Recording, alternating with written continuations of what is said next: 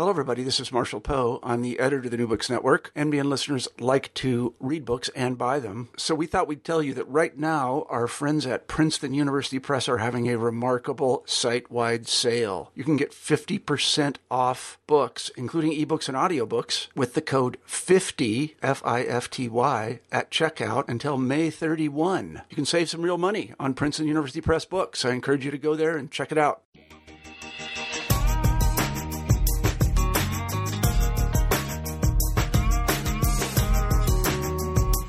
I'm Lisa Heinemann, co-host of New Books in Gender and Sexuality Studies, part of the New Books Network.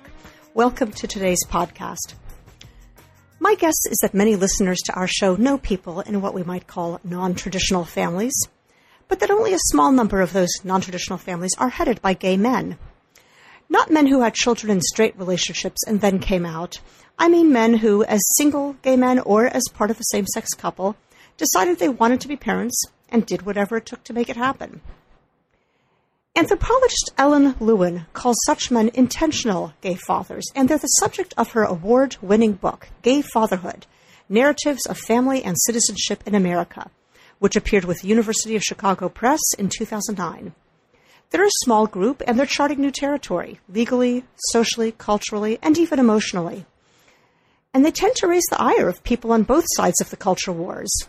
Cultural conservatives often consider them unfit parents, a danger to the institution of the family, and even to the children under their care.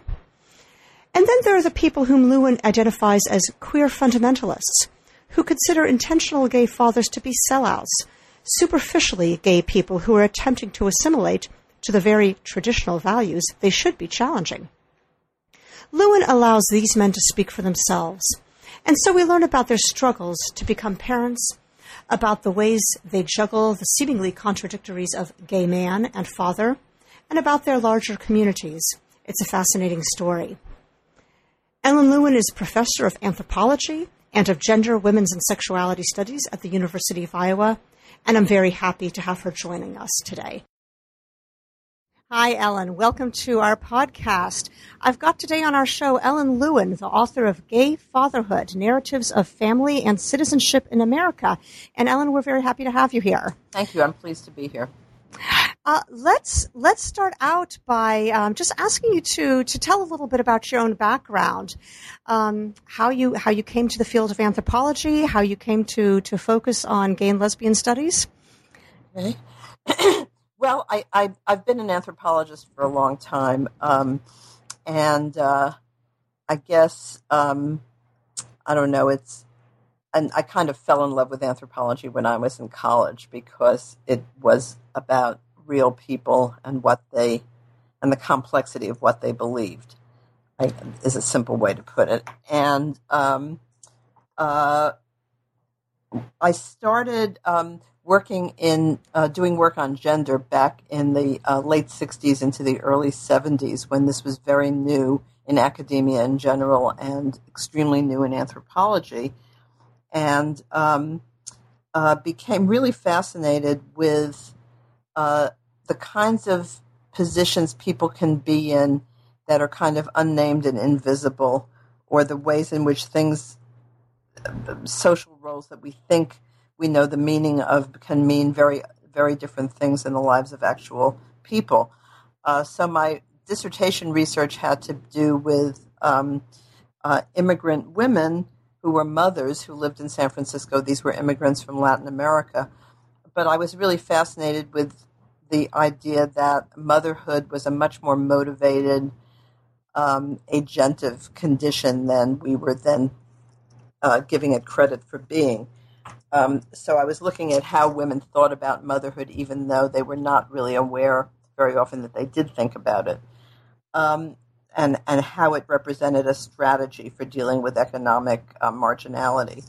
After I finished my dissertation, I was working in a series of research positions and postdocs, and I came to know several lesbian mothers through personal networks, and I decided to write a grant to study lesbian mothers. And at that time, nobody thought there was such a thing as a lesbian mother, and a lot of people said to me, oh, that must be you must be studying like two people in the whole, and they would explain the facts of life to me and so on and so on.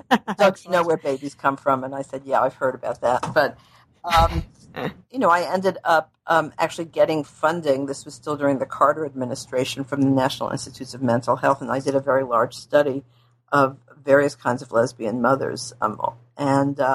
So I sort of got launched in the area of what we might generally call lesbian and gay kinship.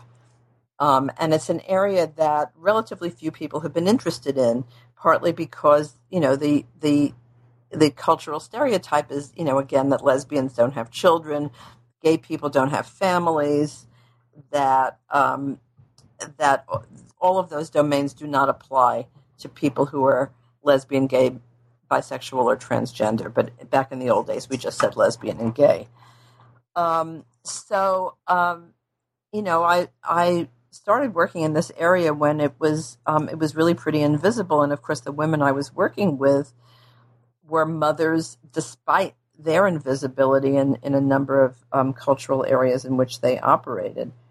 And, I found that motherhood for these women involved crossing a lot of these boundaries, and that, for example, the people who they felt were their closest and most reliable friends or contacts in their networks were either their family or other women who were single moms or were mothers in general, rather than necessarily other lesbians. So in other words, motherhood kind of trumped other identities in this situation. I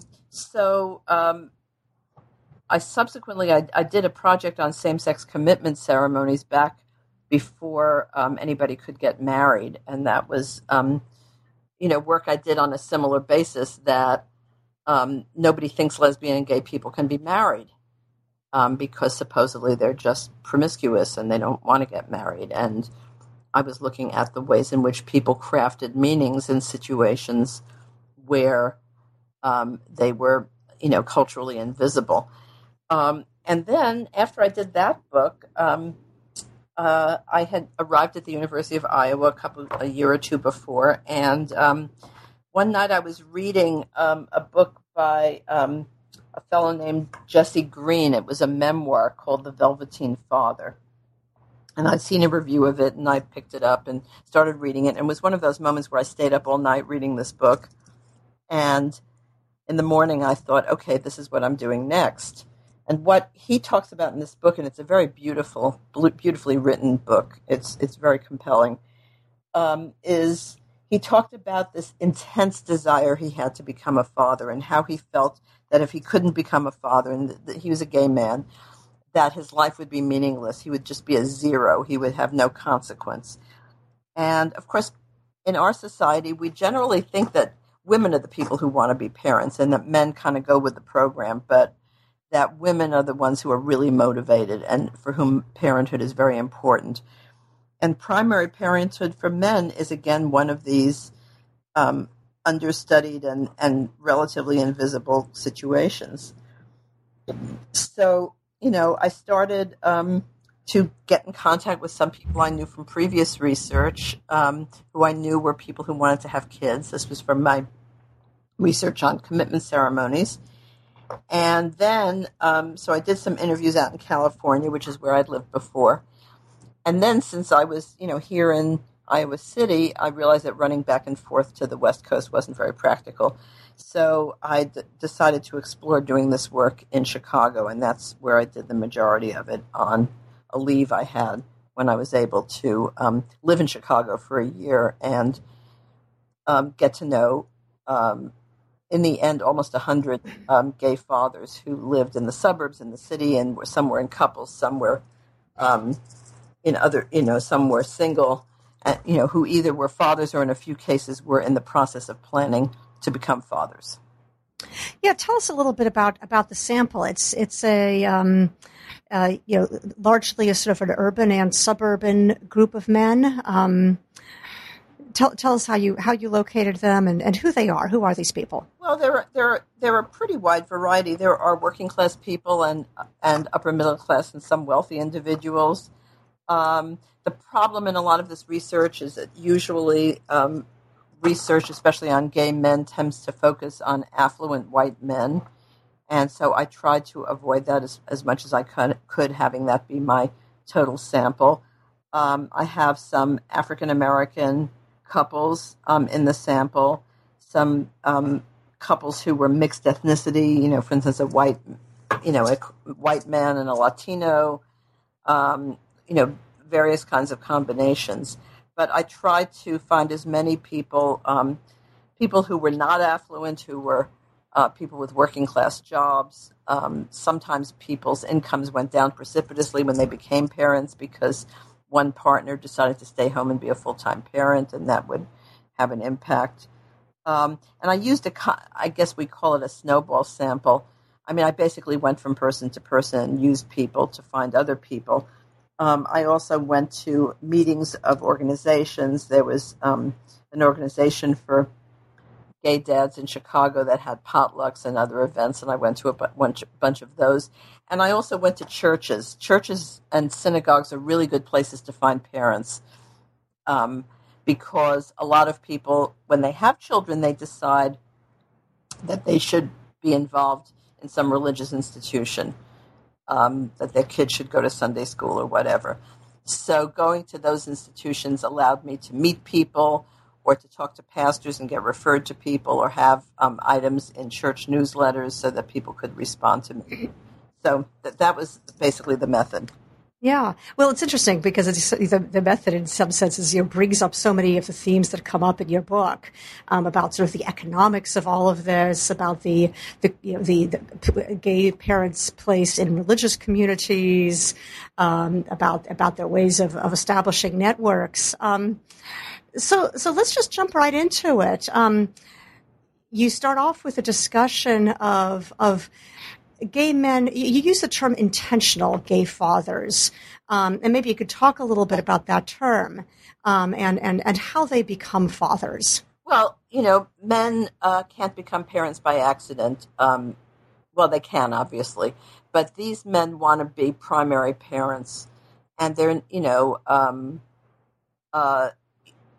to do that, they have to put something in some kind of course of action into play that will allow them to be the primary parent of a child. So this is a different situation than women face who want to become parents, because lesbians, for example, can find some way to become pregnant. And I think, you can imagine what all those are, everything from assisted reproduction to meeting somebody one night and having a one-night stand. I mean, there's a lot of ways to become pregnant. But for gay men, obviously, they can't get pregnant. And so they have to use certain methods to move in this direction that involve quite a bit of planning and strategizing, and in some cases require a great deal of money. So in the book, I talk about the various ways in which gay men can become fathers. Now, of course, probably the largest group of gay fathers in our general population are men who had children in marriages and subsequently identified as gay. And I have some of those guys in my study, but mostly I'm interested in the people who, as gay men, decide to become parents, which is a different kind of sequence. Right. So that means there's a number of things you can do. The least expensive and probably the easiest in some ways is a domestic public adoption, which means going to public agencies or private agencies that contract with public agencies with the foster care system and getting certified as a foster parent and then moving through the system to have a child placed with you as a permanent placement for adoption. The thing that makes that accessible to a lot of people is that it basically doesn't cost anything because the foster care system is very eager to place these children. And because there is such an overabundance of children in the system, apparently in any given year around 100,000 children in the U.S. available for adoption, most agencies have stopped ruling out gay people as potential placements. There are some states in which gay people cannot have children placed with them, but the places where I was working were not those particular locations.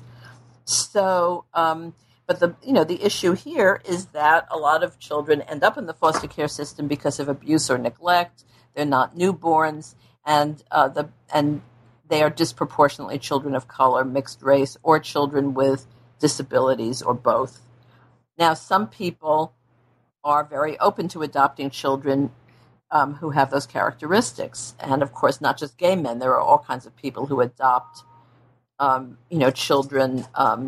children with disabilities, or children who are, have serious problems in their histories. But lots of people don't want to do that. And then the other thing is that most of the people wanting to adopt children are Caucasian, and then again, many of the children are non-white. So this means that if people want to adopt this way, they have to make decisions about these particular issues. What I found in my study was that the fathers who were African American, affirmatively chose to adopt this way because they felt it was something they had to do for their community. Other fathers, some of them also affirmatively chose to adopt this way, but some people didn't want to do that. They wanted a child who would either look more like them and be more convincing as a sort of as if natural child, or they wanted a newborn infant.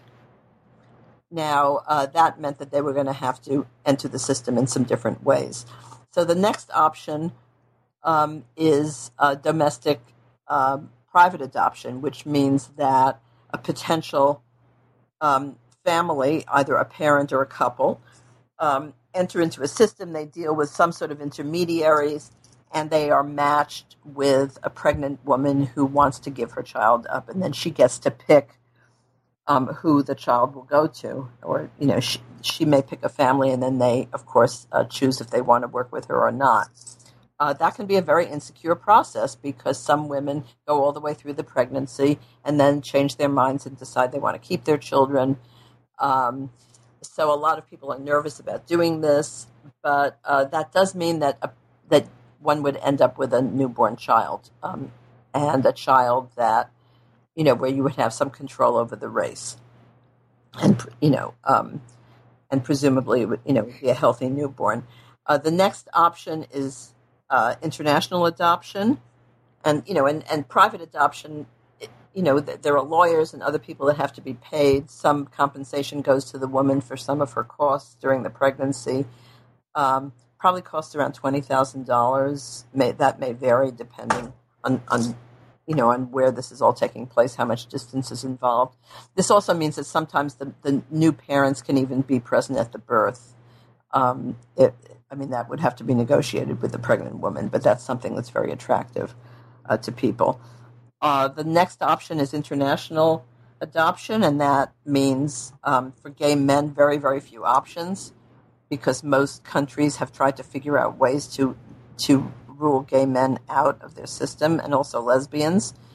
So during the time when I did this study, everyone except one of the international adopters that I worked with had adopted from Guatemala, and there was one guy who had adopted from Russia in my sample. But Guatemala seemed the most common. They seemed that it wasn't that they were open to having gay men, but they were open to having single men, and that was how the men in my study had to present themselves. So if they were a couple, one of them would be the official father and the other one would be invisible for the proceedings.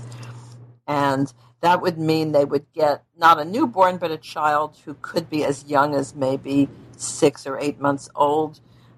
Usually they were somewhat older than that. They were children who had been in pretty good foster care situations in Guatemala, so they seemingly were healthy. And they were Guatemalan children. They were not African American, which seemed to be the boundary that a lot of white people didn't want to cross. And then finally, there's surrogacy, which is sort of the Rolls Royce of this process. It's very expensive to work with a surrogate, to have a child working with a surrogate. It can cost, assuming that you have to get donor eggs, and there's a lot of procedures involved in embryo transfers, and You have an egg donor, you have a surrogate, you have lawyers, you have travel expenses. It typically costs around $100,000 or more per child. So those were procedures that you had to be pretty well off to be able to afford, because that's $100,000 before you've even started, daycare or the college fund or anything else. So, in that case, you will then get a child who is genetically related to, its father or one of its fathers. And there's a lot of specifying and fine-tuning that people can do, although the possibility of getting multiples out of that process is not small. There was one guy in my study who had triplets working, doing surrogacy. But twins are not uncommon at all, because they typically implant more than one embryo when they do embryo transfer. And there have been instances where, because of the possibility of multiples, there may be pregnancy complications, prematurity, other kinds of problems. So, I found a fair amount of that in the study. People who spent months in the NICU with a compromised infant and so on. But a lot of these situations turned out, quite happily for everybody. So it's interesting, in the chapter in which you discuss all these things, we really get a kind of a language of almost kind of consumerism. In a sense, men are making decisions partly on the basis of what they can afford, partly on the basis of what their desires are for what kind of baby. In some ways, a kind of a consumer choice about how to go about all of this. Which of course is familiar to anybody working with adoption or infertility, right? Having to make these choices. But I thought one of the most interesting things about your discussion there is, particularly given the context of gay fatherhood, either as a single gay man or as part of a gay couple, how this connects to notions of what is natural. Some of your interviewees talk a lot about such and such a connection feeling more natural, feeling more like nature. And given the constellation, this was a very important subject to them. Yes, very, very important. Well, the desire to reproduce and have children is deeply understood to be natural, and men have to fight a little bit to have it be seen as natural in them, because again, they're not mothers, and fathers are not understood to have these urgent feelings, but I guess readers need to understand that, nature is actually a very cultural concept. What we designate as nature and what we think of as natural is not just transparent and obvious. So natural could be that a child, that there's resemblance, and there's, a history of what another scholar has called resemblance talk in families, where your family will talk a lot about. Just looking for my water here. A family will talk about, oh, you look just like Aunt so and so, and it's a way of legitimating the linkages in the family. And sometimes it could be that you, in fact, don't look that much like Aunt so and so, but everybody would like to believe it. So for some men, appearance was a very big deal, but not everybody. So, I had fathers who were doing surrogacy who said, I want my children to look in the mirror and then be able to look over, and they pointed to some family pictures that were on the wall and say, that's my great-grandmother and I look like her. And they wanted to be able to go out in public and be able to be legible as a family, which depended, in their imagination at least, on on looking like each other to some extent. Other people felt that resemblance was less important, partly because they understood that as men, nobody, some of them felt that nobody would think that they were parents anyway.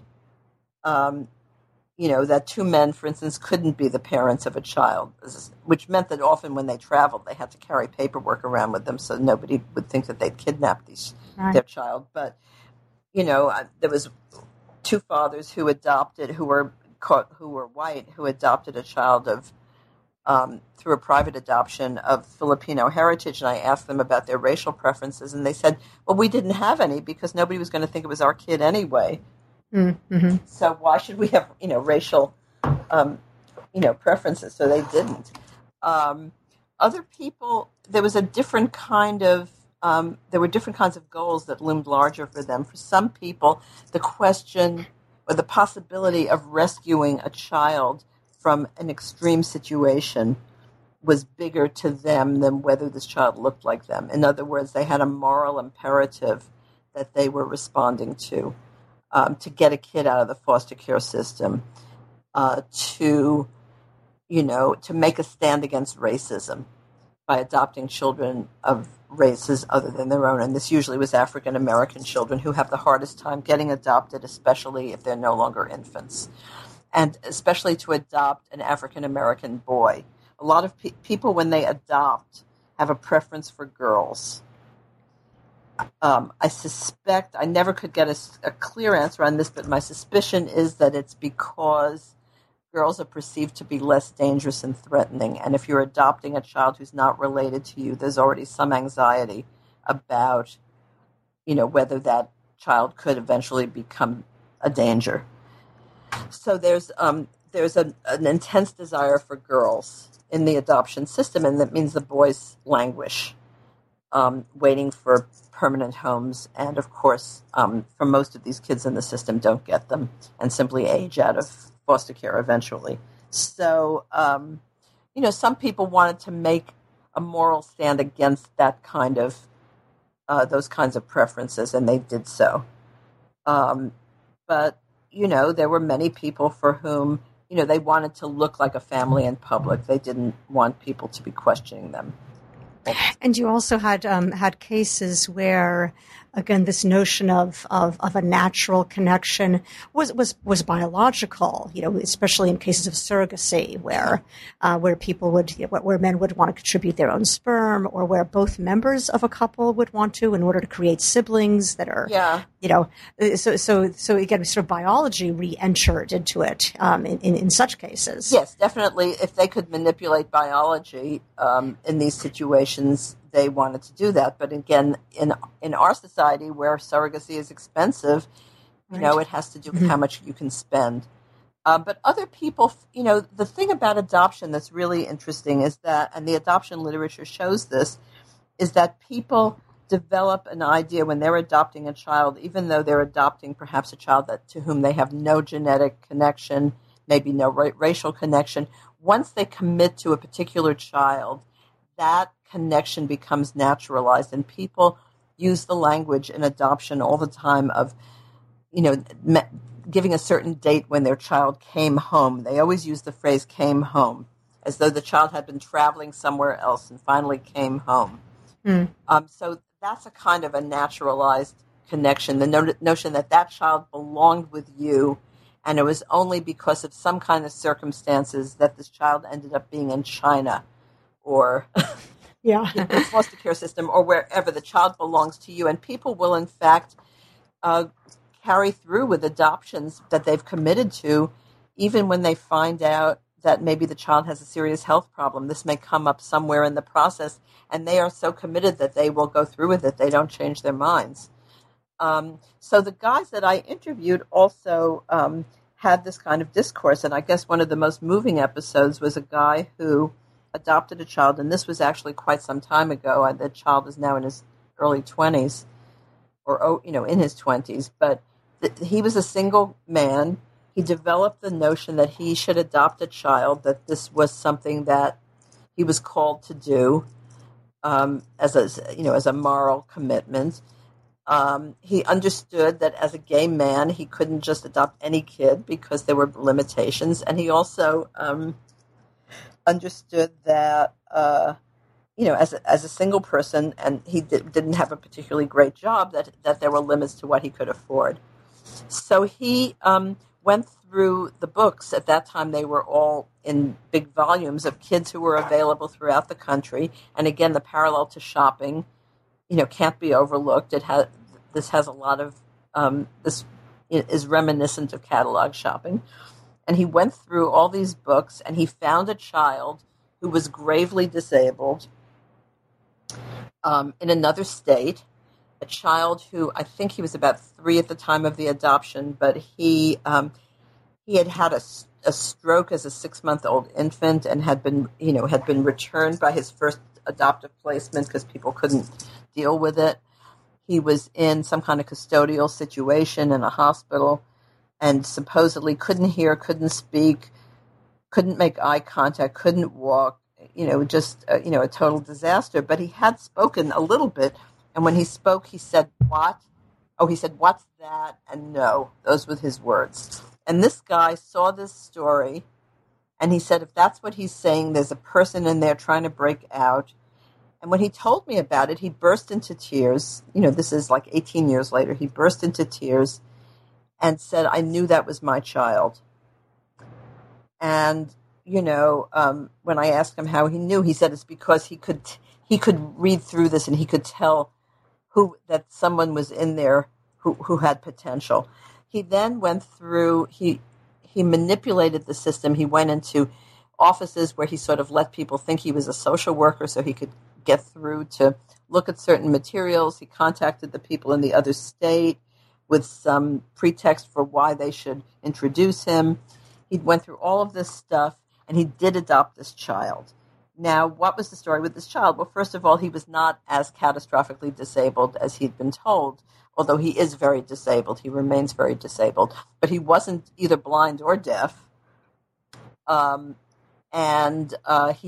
He did learn to walk, and he does make eye contact, and he does speak, and he, in fact, has graduated from high school in some sort of program for disabled kids. And I think he now works in a supervised workshop situation. So he certainly does have disabilities, but he did much better than had been predicted. And this man, for the duration of the time that he was raising this kid, he didn't have a partner, he didn't have a car, he never bought a house, he couldn't afford any of these things. He devoted his life to taking care of a child that nobody wanted. And, some of these stories are very overwhelming when you read them. They are. And again, I think one of the things that's so interesting about your really quite broad sample is you have, cases ranging from that sort of situation, a very hard up single person without a lot of financial resources taking on a child with a lot of challenges, to quite wealthy couples who are in a much more privileged position, clearly, right, to obtain the child they want, a child who's considered more desirable. And like you say, a lot of this sort of this whole range of adoption experiences is familiar to people who have encountered the world of adoption or the adoption literature. But of course, these are men that do encounter unusual situations because they are gay men, either singles or in couples, partly having to do with having to overcome certain hurdles, with international adoptions, sure, with countries that simply rule them out and that sort of thing. But you also have this very interesting discussion about such men's place in the gay community, and your introductory chapter sort of opens with a little anecdote about someone hearing one of your research presentations and saying, "Why would you want to write about such yucky people?" And this was someone who was sort of coming from a queer perspective. So talk to us about gay fathers' place in the kind of social and political spectrum and the culture wars. That turns out to be a pretty big theme. Well, the culture wars, I think, involving, queer studies as a field, that's one area, and the thing that I've encountered as a scholar.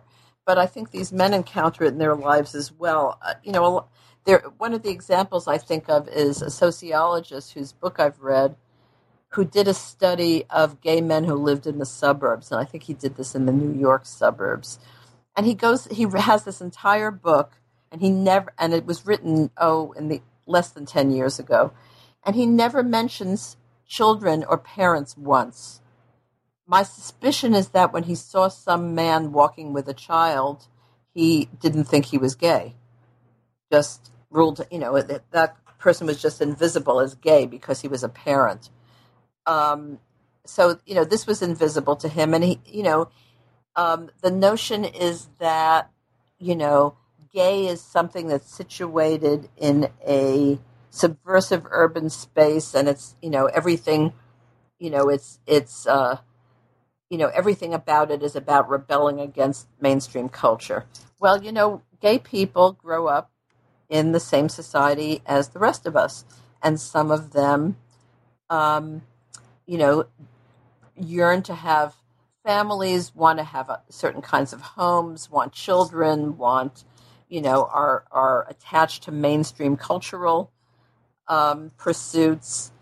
All of that. All of that exists for these people. They're not all out, spending their time planning their next tattoo or, doing something that is classified as resistant and subversive. Obviously, by becoming parents, they're resisting some of the mandates that say that gay men can't be parents. But often the way that they go about parenting is maybe based on the way their families undertook parenting. Many people, that's another thing that gets naturalized. People say, well, of course I wanted to have children. Children were so important in my family, and these were the values, and they see themselves as continuing values out of the situations they grew up in. Or, they, for instance, may decide they don't want to live in an urban gay neighborhood anymore after they have children because there aren't very many children there and the local schools aren't very good. And they move to the suburbs for the same reason that other people with children may move to the suburbs. The schools are better. They want a backyard. They want an environment where there are lots of children. And, that shouldn't really be surprising. But some queer scholars find that annoying, especially when we're talking about people who might be middle class. And that was the yucky in that instance was a middle class couple who apparently this person didn't think they were outrageous enough for her taste. But they were real people, and they had a real experience. And I was trying to describe what I thought that experience meant. So I often, the study of lesbian and gay parenthood and family relationships, and now the big debates about marriage, a lot of this has evolved into a discussion about, well, should gay people want to get married? They shouldn't want anything like that because that's middle class and heterosexual and this and that. And it's a very normative kind of discussion that is not, first of all, it's not very empirical. It's not looking at what are people actually doing. It's talking about what they ought to do. And it's a discussion that really peripheralizes these people's personal desires and what they really want out of life and what it means to them to be a whole person. And I guess as an anthropologist, I'm not in business to tell people what they ought to do. My job is to look at what people actually do and figure out what that means. So I've gotten the same commentary about work I've done on same-sex commitment ceremonies and by extension on marriage for same-sex couples. Some people think gay couples shouldn't want that, but it's not a question of should. It's a question of do for some people.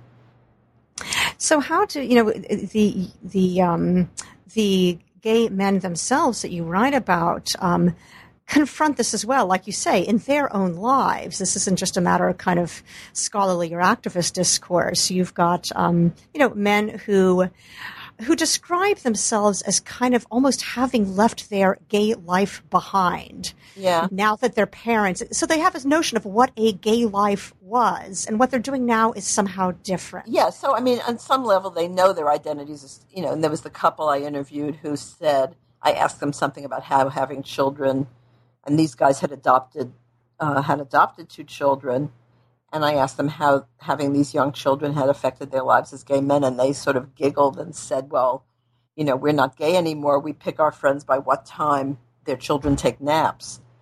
And, that's a very telling thing. Of course, they know that they're gay. They're still a gay couple. They were actually active in some gay dad organizations. So they were saying that, with a,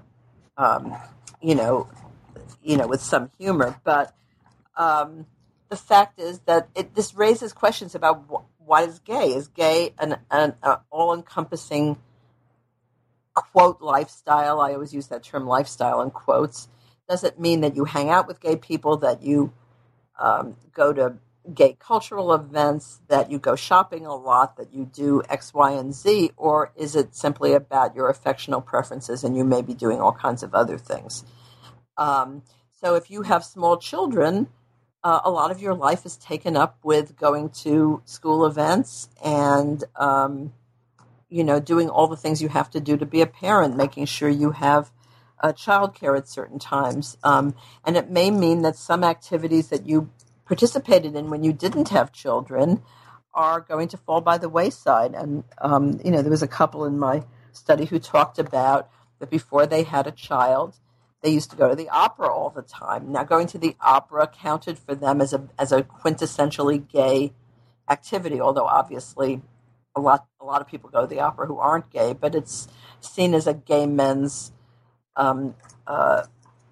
icon in a way. And they said, well, now that we have our child, it just doesn't seem as important. And anyway, it's expensive. You have to buy the tickets. You have to get the babysitter. You have to, park and go out to dinner and the whole thing. And then you get home and it's late and you're tired. And then your kid wakes up in the middle of the night and et cetera, et cetera. So, they don't do that anymore. And that means that, they are still gay, but they're gay in a different way. And some of the men I talked to had some very interesting discussions about, how do you know you're gay? Is it because you talk a certain way, or is it because you spend your time with certain kinds of people in certain kinds of pursuits? Now, what also came out in these discussions was that for some men, gay, in quotes, was a devalued domain. And some men said things to me about, well, I don't want to go to all those parties or just think about my next vacation in Key West. And and they talked in terms of some rather chilling anti-gay stereotypes. That's all about shopping and vacations and going out to clubs and stuff. But they had come to devalue that and to think that it was shallow. And what they were doing was being part of the real world and taking care of a child and being part of a community and being a citizen and a contributor. And they saw that as morally superior. So there were moral foundations that came up in these discussions quite a bit. And it does take us back to some of those sort of intertwined factors of senses of social obligation, which you discussed already, particularly in the case of adopting hard-to-place children, whether for racial reasons or reasons of disability or behavioral problems. But we also get a sense of other realms of morality or of gay fathers' sense of the moral underpinnings of their actions. In some cases, religious obligation. In some very interesting cases, almost a kind of a feminized discussion, a kind of a linking themselves to motherhood, which is understood to be laden with moral value. Yeah.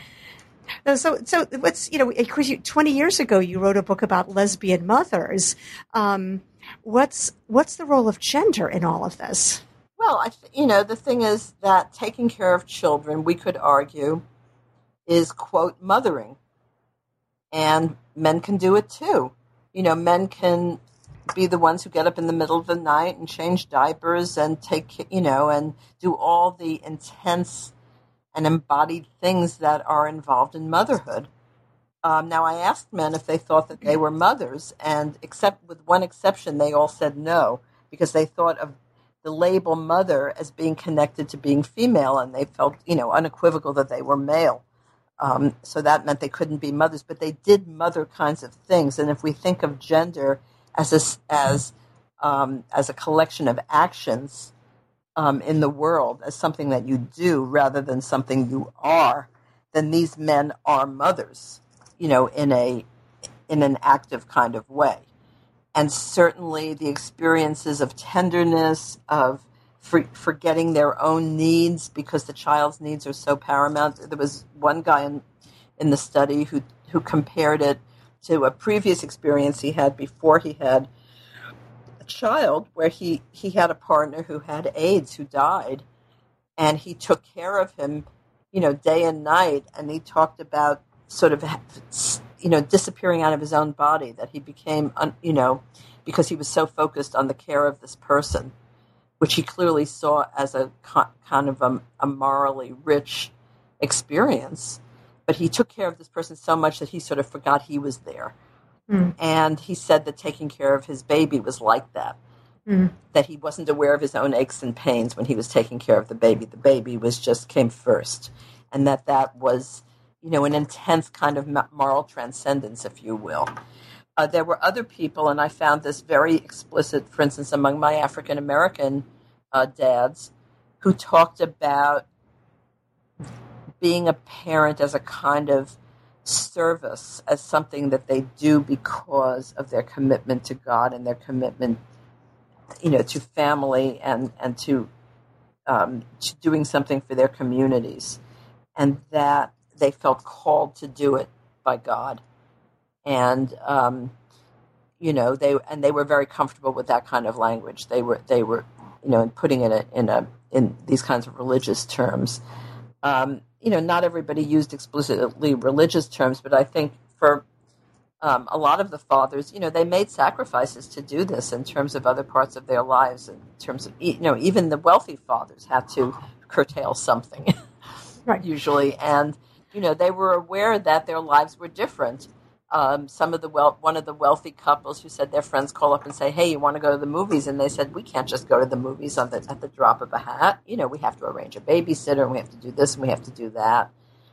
And they said some of their friends were annoyed by this. In other words, so it was in some ways there were similarities to the lesbian mothers in that fathers found that people who didn't have children didn't understand what their issues were, and found it kind of annoying that they couldn't just, go to the movies, without making, advance arrangements, or, that these children were permanent and, came first.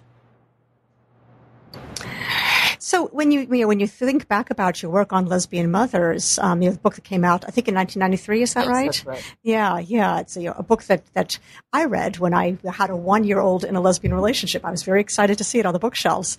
So in a sense, you have two variables here, right? You've got a book about lesbian mothers and a book about gay fathers, but also you have two books that are separated in time by almost 20 years. Yes. How does that matter? Well, it matters because the phenomenon of lesbian and gay parenthood is more visible now. When I said I was working on gay fathers, people didn't tell me the facts of life. I mean, they seemed to understand that these guys existed. They're not as visible as I think they ought to be, and they don't get some of the credit that I think they should get. But certainly the situation has changed because we've had a 20-year period, roughly, in which, gay and lesbian people have been demanding certain kinds of legibility and certain kinds of entitlements. There's a struggle ongoing about same-sex marriage. There's a struggle for domestic partner benefits. There are visible kinds of struggles over a lot of these kinds of issues. And probably 20 years ago, none of these gay men could have adopted through the foster care system. Well, in fact, I interviewed a couple who adopted in the 80s, and when they went to public agencies in the beginning, they were just told, "What are you kidding? You're gay men. There are deserving parents out there. We're not going to give a kid to you." And that was the term they used. There are deserving parents. Yeah, out there. What makes yeah. you? Oh, yeah. And they were so offended that they would ask. Well, these days they would be thrilled if they would come in because they have big caseloads and they want to settle these children with nice families. And these days, these men would be seen as nice families. Mm-hmm. I mean, you get investigated a lot when you adopt, but these are guys with jobs and steady relationships, and they're responsible, and they meet all the criteria for being suitable parents. But 25 years ago, they would have been ruled out, or 20 years ago, probably. So, I mean, things have changed, and although they're less, one guy said to me, "If you want to be invisible, walk down Castro Street with a stroller." And, that's still somewhat true, but actually, gay men with children have become more visible, as have lesbian mothers. And I think there's more acceptance. Not everybody accepts them. Some people think it's all very annoying that gay people are having children, and other gay people feel this way. But their visibility is considerably enhanced, and so is their legitimacy. So it's in some ways a different kind of world. People feel they have the right to act on their affectional preferences in a way that doesn't rule every single element of their lives. It doesn't mean you have to do a whole laundry list of things to still be be able to claim this identity, that you have more, personal freedom. So I think that's, those are important changes. And certainly, there is now available to people in many states, not all states, the possibility of doing a second parent adoption. So if one either father or mother is the primary legal parent, the second same-sex parent can gain recognition as a parent. So in other words, a child can have two mothers or two fathers, not just in practice, but legally. And that's terribly important. At the same time as, there are terrible abuses in some states, and there are not sufficient legal protections. So there are situations, where children can't get benefits from the parent that the government doesn't think is their legal parent, or, other kinds of, other kinds of lack of recognition, which have real material impacts on people's lives. And I should say, the most gay and lesbian people who have children are not high-income people. And these kinds of households are more common among low-income people. They're more common among people of color. They're more common in the South, and they're common among people who are religiously observant. So these are not elite families for the most, in the big picture.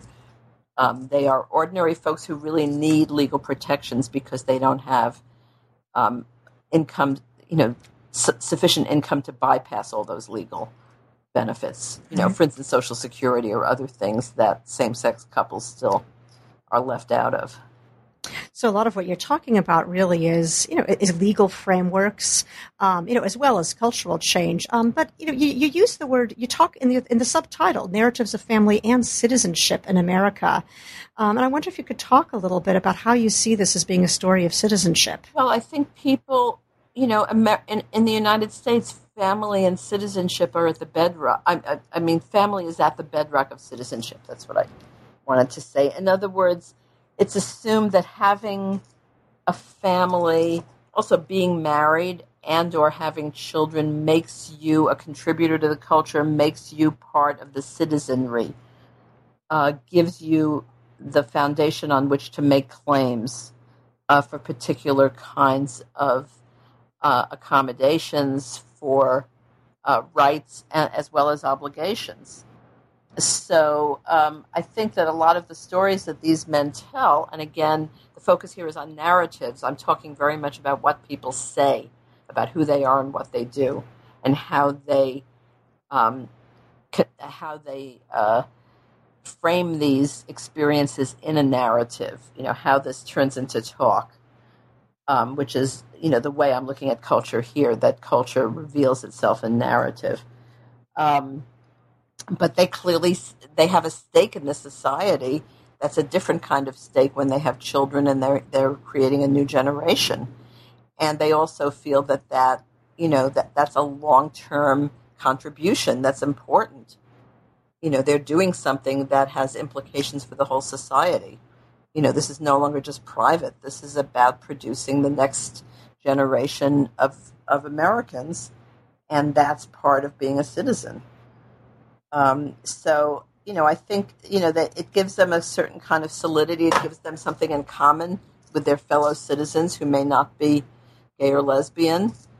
It gives them a stake in what happens that's different from the stake you have when you are a person without children. So like you say, there's a great concern in your work with how they understand themselves, how they tell their stories, how they frame their experiences, and so in a sense, their own understanding of themselves as citizens, as contributing to the polity, as being able to claim certain rights, is a big their sense of meaning. That's right. In their task as fathers. I don't go and sit in their houses and watch what they do. So they tell me stuff, and it may not all be 100% accurate. It might not be the same thing I would see if I was running a video camera in their house. In this case, that isn't important because I'm interested in what they make of their situations, whether their situations are anomalous or whether they see their situations as relatively mainstream, or how they make sense of the difference between those. And the sense in which they see their citizenship is important is both material and moral. In other words, they see themselves as contributing members to the culture. And also, there are material dimensions to that. There are costs and there are potentially benefits, in the form of, benefits you may get from your job or the government, or what have you. There's an impact. Being seen as a citizen has an impact on, how you live your life. Again, in both moral and material ways. And this is especially important. The material things are especially important for lower income gay parents.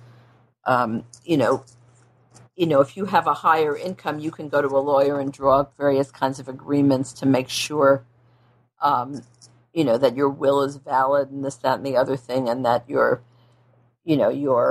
retirement goes to your partner and so on. But you can't do that with Social Security under the current system with the Defense of Marriage Act.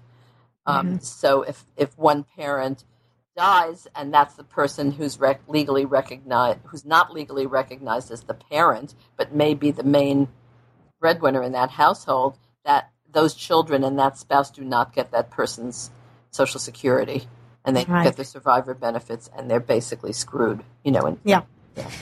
Right. So to put it simply.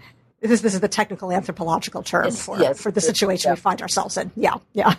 Okay. Well, it's fascinating work about gay fathers' self-perception, about the economic challenges they face, about their legal hurdles they face, about their sense of community, about their sense of gayness and how that's affected by the role of parenting. It's very, very interesting work.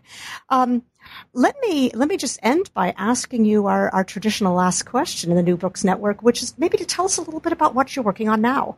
Okay, well, I've become interested, and this was through the Gay Fathers study because someone I met there sort of pulled me into this. I've become interested in religion as another area that supposedly gay people don't engage in, because traditional churches and traditional religious institutions peripheralize them. And one of the dads that I met in the course of this study, who was a black man, and at that time was a divinity student in Chicago, said to me, "Oh, you should come to my church. I have this church, and this is where it meets, and this is the time, and you ought to come." And I eventually did go, mostly just to be nice, and I found a really fascinating community, which kind of embraced me in an amazingly instantaneous way. It wasn't something I ever had any previous experience with. And it led me into then, through various contacts and people I met in his church, an involvement with a group which is called the Fellowship, which is a coalition of churches. It's a national coalition. They have about 120 member congregations. It's based in San Francisco, and it is a predominantly African American, predominantly LGBT, and completely Pentecostal group. Very interesting. Does not consider itself a denomination. It considers itself a coalition of churches. So I have been for about the past 3 years going to events, either going to church services, going to their national meetings and regional meetings, and doing interviews with people who are members of constituent churches, both leadership and ordinary people who are members of congregations. And I'm looking most centrally at the way prayer shapes their experience of everything else that they do. And it's a big departure for me from what I used to do in some ways, but I'm still looking at a situation where everyone assumes that these people don't exist, particularly because they are Bible-believing Christians who there's a widespread assumption that they must be all, right-wing, which they are not. They're actually politically very progressive, and that they must be anti-gay, which of course they're not, because they're trying to create a welcoming environment for gay people who have been estranged from the churches they grew up in. And this is especially meaningful for African Americans because the church is a very powerful institution in the lives of African Americans. It's a multivalent institution that has many functions besides just religious. And to be banished from your church because you're gay or transgender or whatever it happens to be is very, very painful, and really it's an excruciating fate. And, data show that African Americans overall in our culture are more religiously committed than any other group, in terms of religious participation and believing in God and so on. So this is really, really important for them to have a place where they can engage in a kind of worship that's meaningful to them, in a place that not only accepts them but embraces them. And so that's what I've been doing. That's absolutely fascinating. I look forward to reading that book. I look forward to writing it. Yeah, I bet you do. It's a terrific sort of oeuvre overall, the Lesbian Mother's Book, Commitment Ceremonies, Gay Fatherhood, and now Religious Communities. It's just a really interesting body of work. I want to thank you for being on our podcast today. It's been fascinating to talk to you. Well, thank you. I always like to talk about this. So okay, well, great. Look forward to your next work, Ellen. Okay. Okay, bye-bye. I'm Lisa Heineman, and we've had with us today Ellen Lewin talking about her new award-winning book, Gay Fatherhood, Narratives of Family and Citizenship in America, a 2009 release from the University of Chicago Press. Thanks for listening, and please join us next time.